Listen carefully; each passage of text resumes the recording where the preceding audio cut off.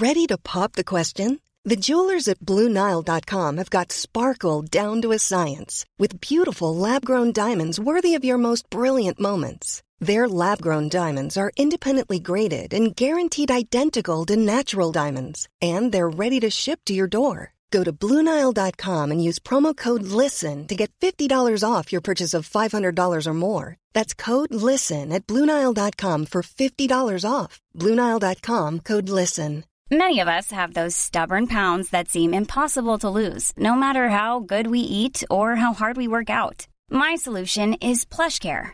PlushCare is a leading telehealth provider with doctors who are there for you day and night to partner with you in your weight loss journey. They can prescribe FDA-approved weight loss medications like Wegovy and Zepbound for those who qualify. Plus, they accept most insurance plans. To get started, visit plushcare.com/weightloss. That's plushcare.com/weightloss.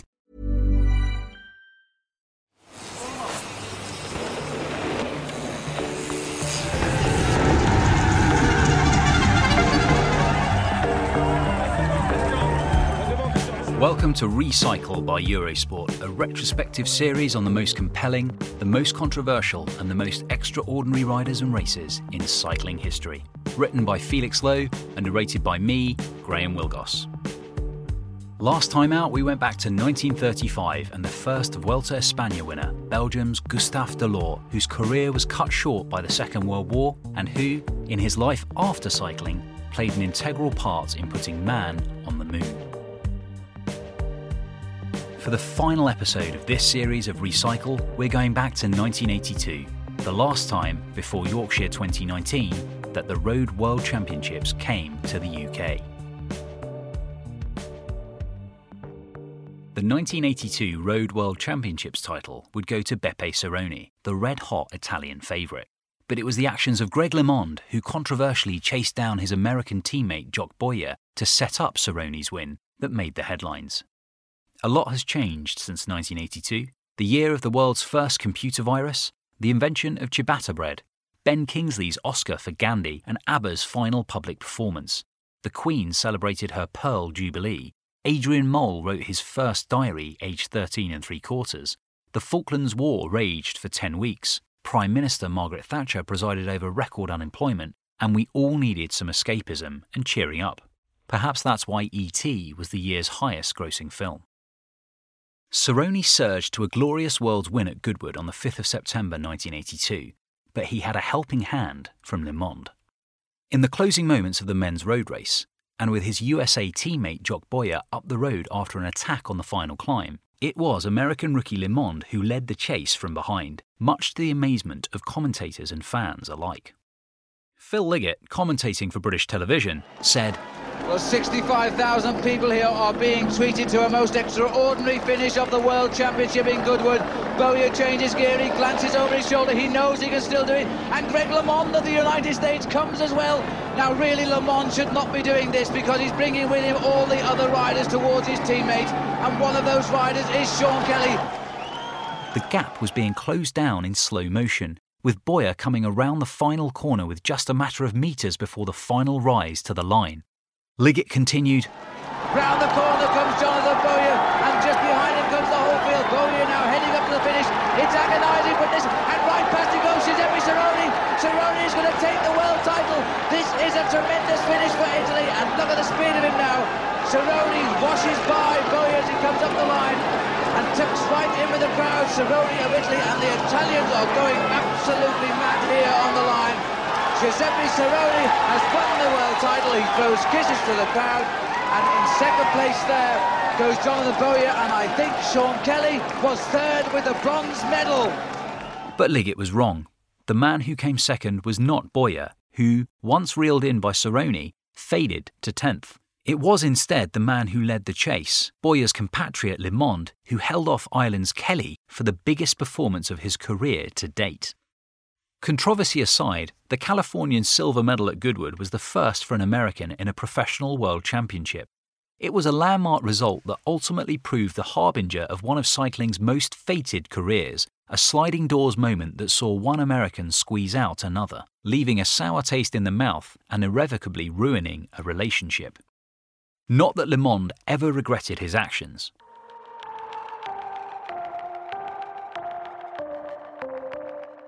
Jonathan Boyer, better known as Jacques or Jock, became the first American to race the Tour de France in 1981. That year, 26-year-old Boyer was a teammate of fellow Californian Le Monde at the French Renault Elf team. Barely through his second decade, Le Monde was being groomed as Bernard Hinault's long-term successor at Renault. Boyer had won the Amateur Cours Classic in 1980 before coming 32nd in his debut Tour a year later. In the World Championships in Prague in 1981, Boyer finished a solid 5th place to underline his potential, with the Belgian Freddy Martins outsprinting Italy's Giuseppe Cerrone and Frenchman Hinault for the gold medal. At the end of the year, Boyer left Renault to join another American, John Eustace, at the SEM France Loire team led by the Irish star Kelly.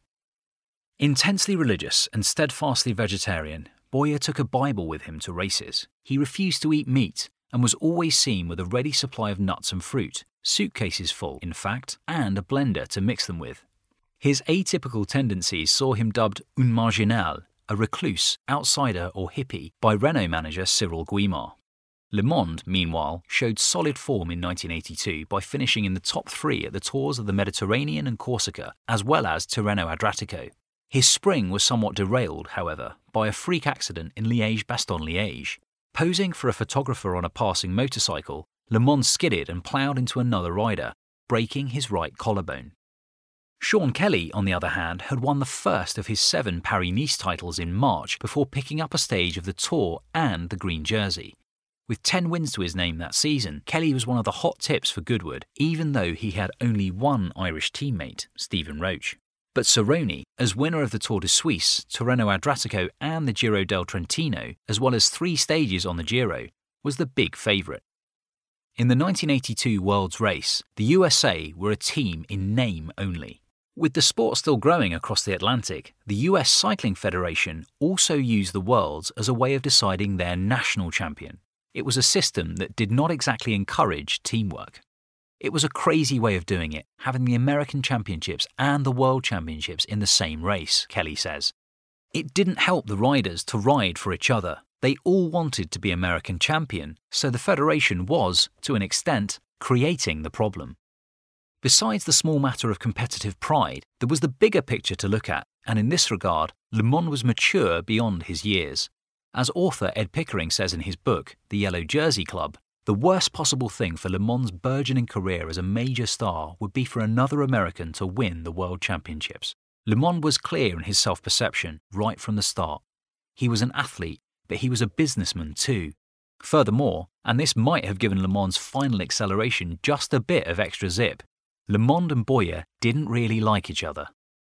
Their beef stemmed from their time as teammates at Renault when Boyer, fluent in French, would often translate for Le Monde in interviews with the French press. The young buck felt that Boyer was deliberately putting words into his mouth and giving the impression that he was jealous of his elder. In September 1982, the US Cycling Federation named a 9-man team for the Worlds, but only 6 showed up at Goodwood, probably because they had to pay their own way. Boyer had SEM teammate Eustace on his side, while Le Monde was close to the Italy-based George Mount and the 2 US-based riders David Meyer-Oakes and Eric Heiden, who was also an Olympic speed skating gold medalist.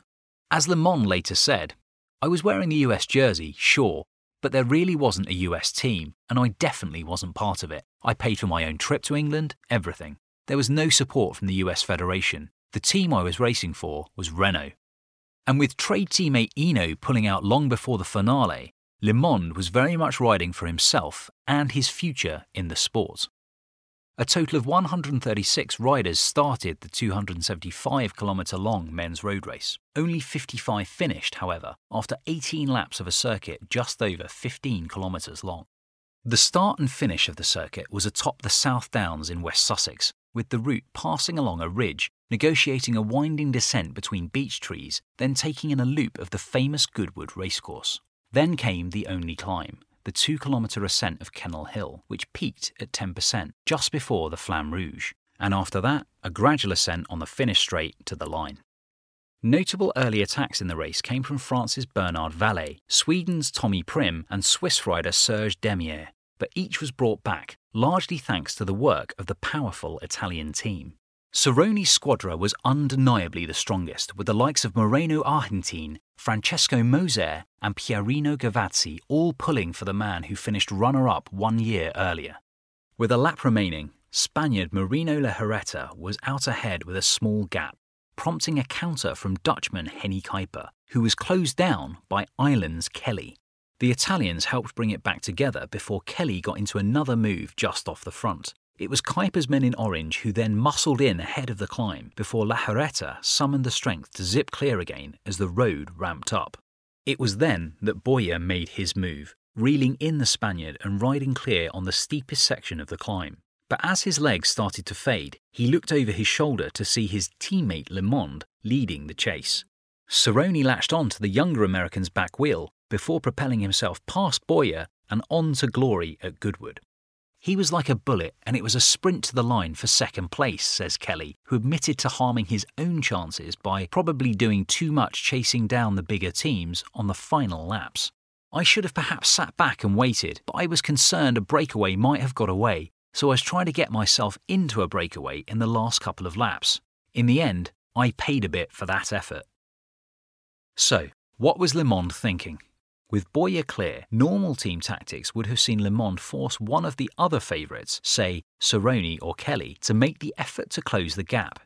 If they did, Le Monde could have sat on and been fresher in the final sprint. If they didn't, Boyer and the Americans would win. But this was no ordinary race, and the Americans were no normal team, as stressed by Pickering in the Yellow Jersey Club. It was Le Monde who closed the gap.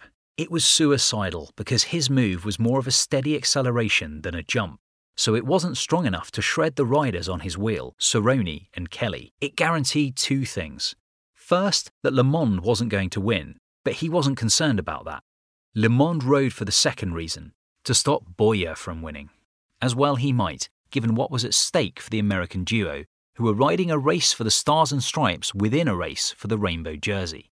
Quizzed about his tactics on the finish line, the runner-up, who later claimed Boyer had sandbagged him all day, did not mince his words. "We aren't on the same team, and we are not friends. I would not like to see him world champion."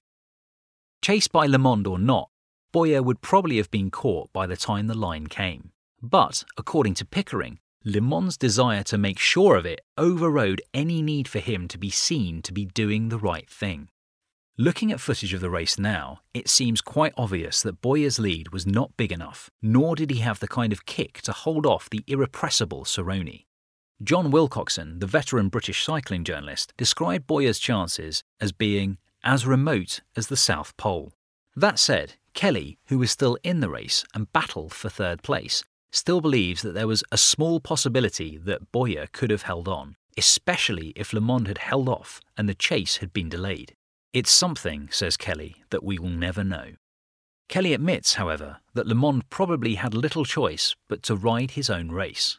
Tactically for Greg, attacking at that moment was probably the only way he was going to win. Just grind it out from a long way out and make it more difficult for the faster guys. Le Monde later elaborated on his motivation. "We were in the last 500 metres and Boyer had only about a 20-metre lead, which there was no way he could keep. I didn't think he could win, and I didn't want him to. He's just not a friend. He's never won a professional race, and I didn't think he was the kind of guy who should be world champion." Besides, Le Monde added, "the only thing he could have done to help Boyer at that point would have been to throw on my brakes, crash in front of the pack, and hopefully hold off Cerrone. A dirty tactic that was never an option." George Mount was scathing of the criticism levelled against his teammate and friend.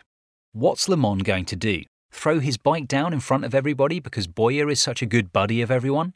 Hell no. Le Monde made a good move and a good sprint. Boyer was not going to win that race. The best he could have got was 5th or 6th. Speaking to Cycling News in 2004, Boyer himself admitted that his relationship with his compatriot never recovered after that day. "I came pretty close at Goodwood, but didn't win it. That was another significant race in my career. Well, Greg LeMond did chase me down. He really didn't want me to win the race. He said that I didn't deserve it, didn't do anything, that he was better than me." Regardless of the rivalry between the two teammates, it could be argued that the Americans were a mere footnote to proceedings. Crossing the line for third place, Kelly could be seen shaking his head, but not in anger or opposition to Le Mand's tactics. The shake of the head was because Cerrone was just so strong. He was untouchable.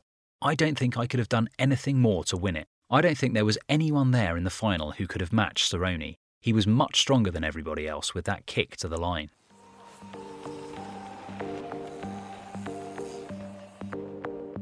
Two weeks later, Le Mans underlined his promise by winning the 10-day Tour de l'Avenir by 10 minutes and 18 seconds. At that time, the second largest margin in the race's history.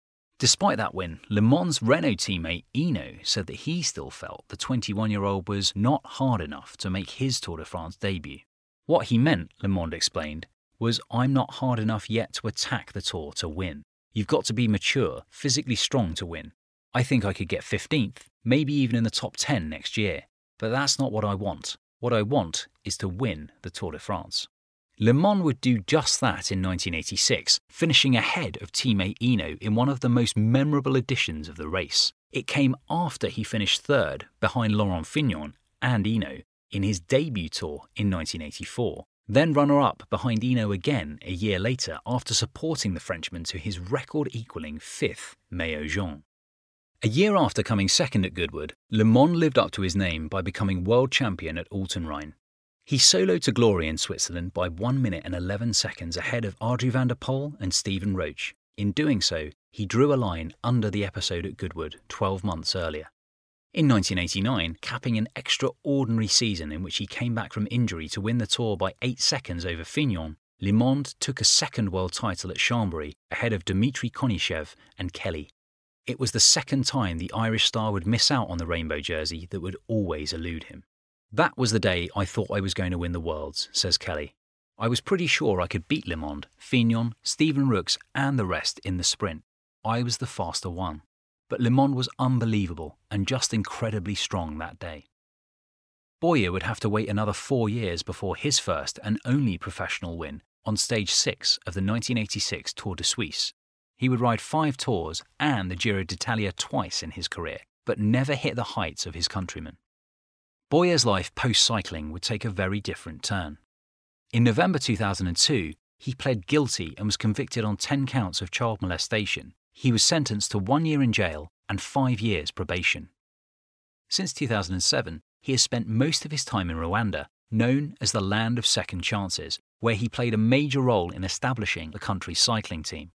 The team began as part of Project Rwanda, a non-profit organisation working to improve the lives of impoverished people in a country ready to rebuild in the aftermath of one of modern history's most devastating events, the 1994 genocide.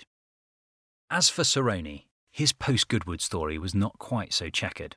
A month after being crowned world champion, he won Il Lombardia in the rainbow jersey. After 3 consecutive second-place finishes in San Remo, the rainbow stripes inspired Cerrone to victory in 1983 before he took a second Giro crown in May of the same year. So, no proverbial rainbow curse for the Italian. After retiring from racing, Cerrone became manager of the Lampre team before becoming general manager at UAE Team Emirates.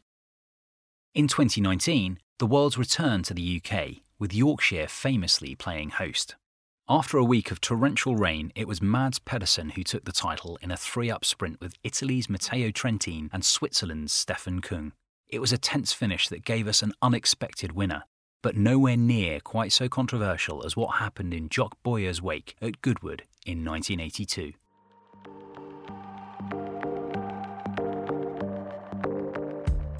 This has been the final episode of this season of Recycle by Eurosport. Written by Felix Lowe and narrated by me, Graham Wilgoss. You can read more from Felix on Twitter @Saddleblaze, and you can find me @Graham Wilgoss. This series was produced by Pete Burton.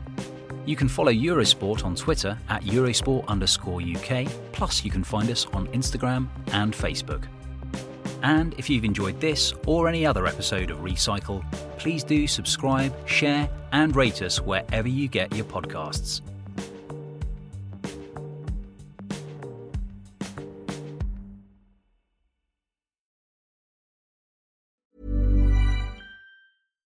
Hi, I'm Daniel, founder of Pretty Litter. Cats and cat owners deserve better than any old-fashioned litter. That's why I teamed up with scientists and veterinarians to create Pretty Litter. Its innovative crystal formula has superior odor control and weighs up to 80% less than clay litter.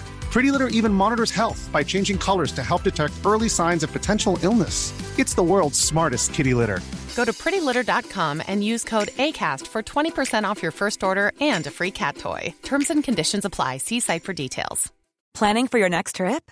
Elevate your travel style with Quince. Quince has all the jet-setting essentials you'll want for your next getaway, like European linen, premium luggage options, buttery soft Italian leather bags, and so much more. And is all priced at 50 to 80% less than similar brands.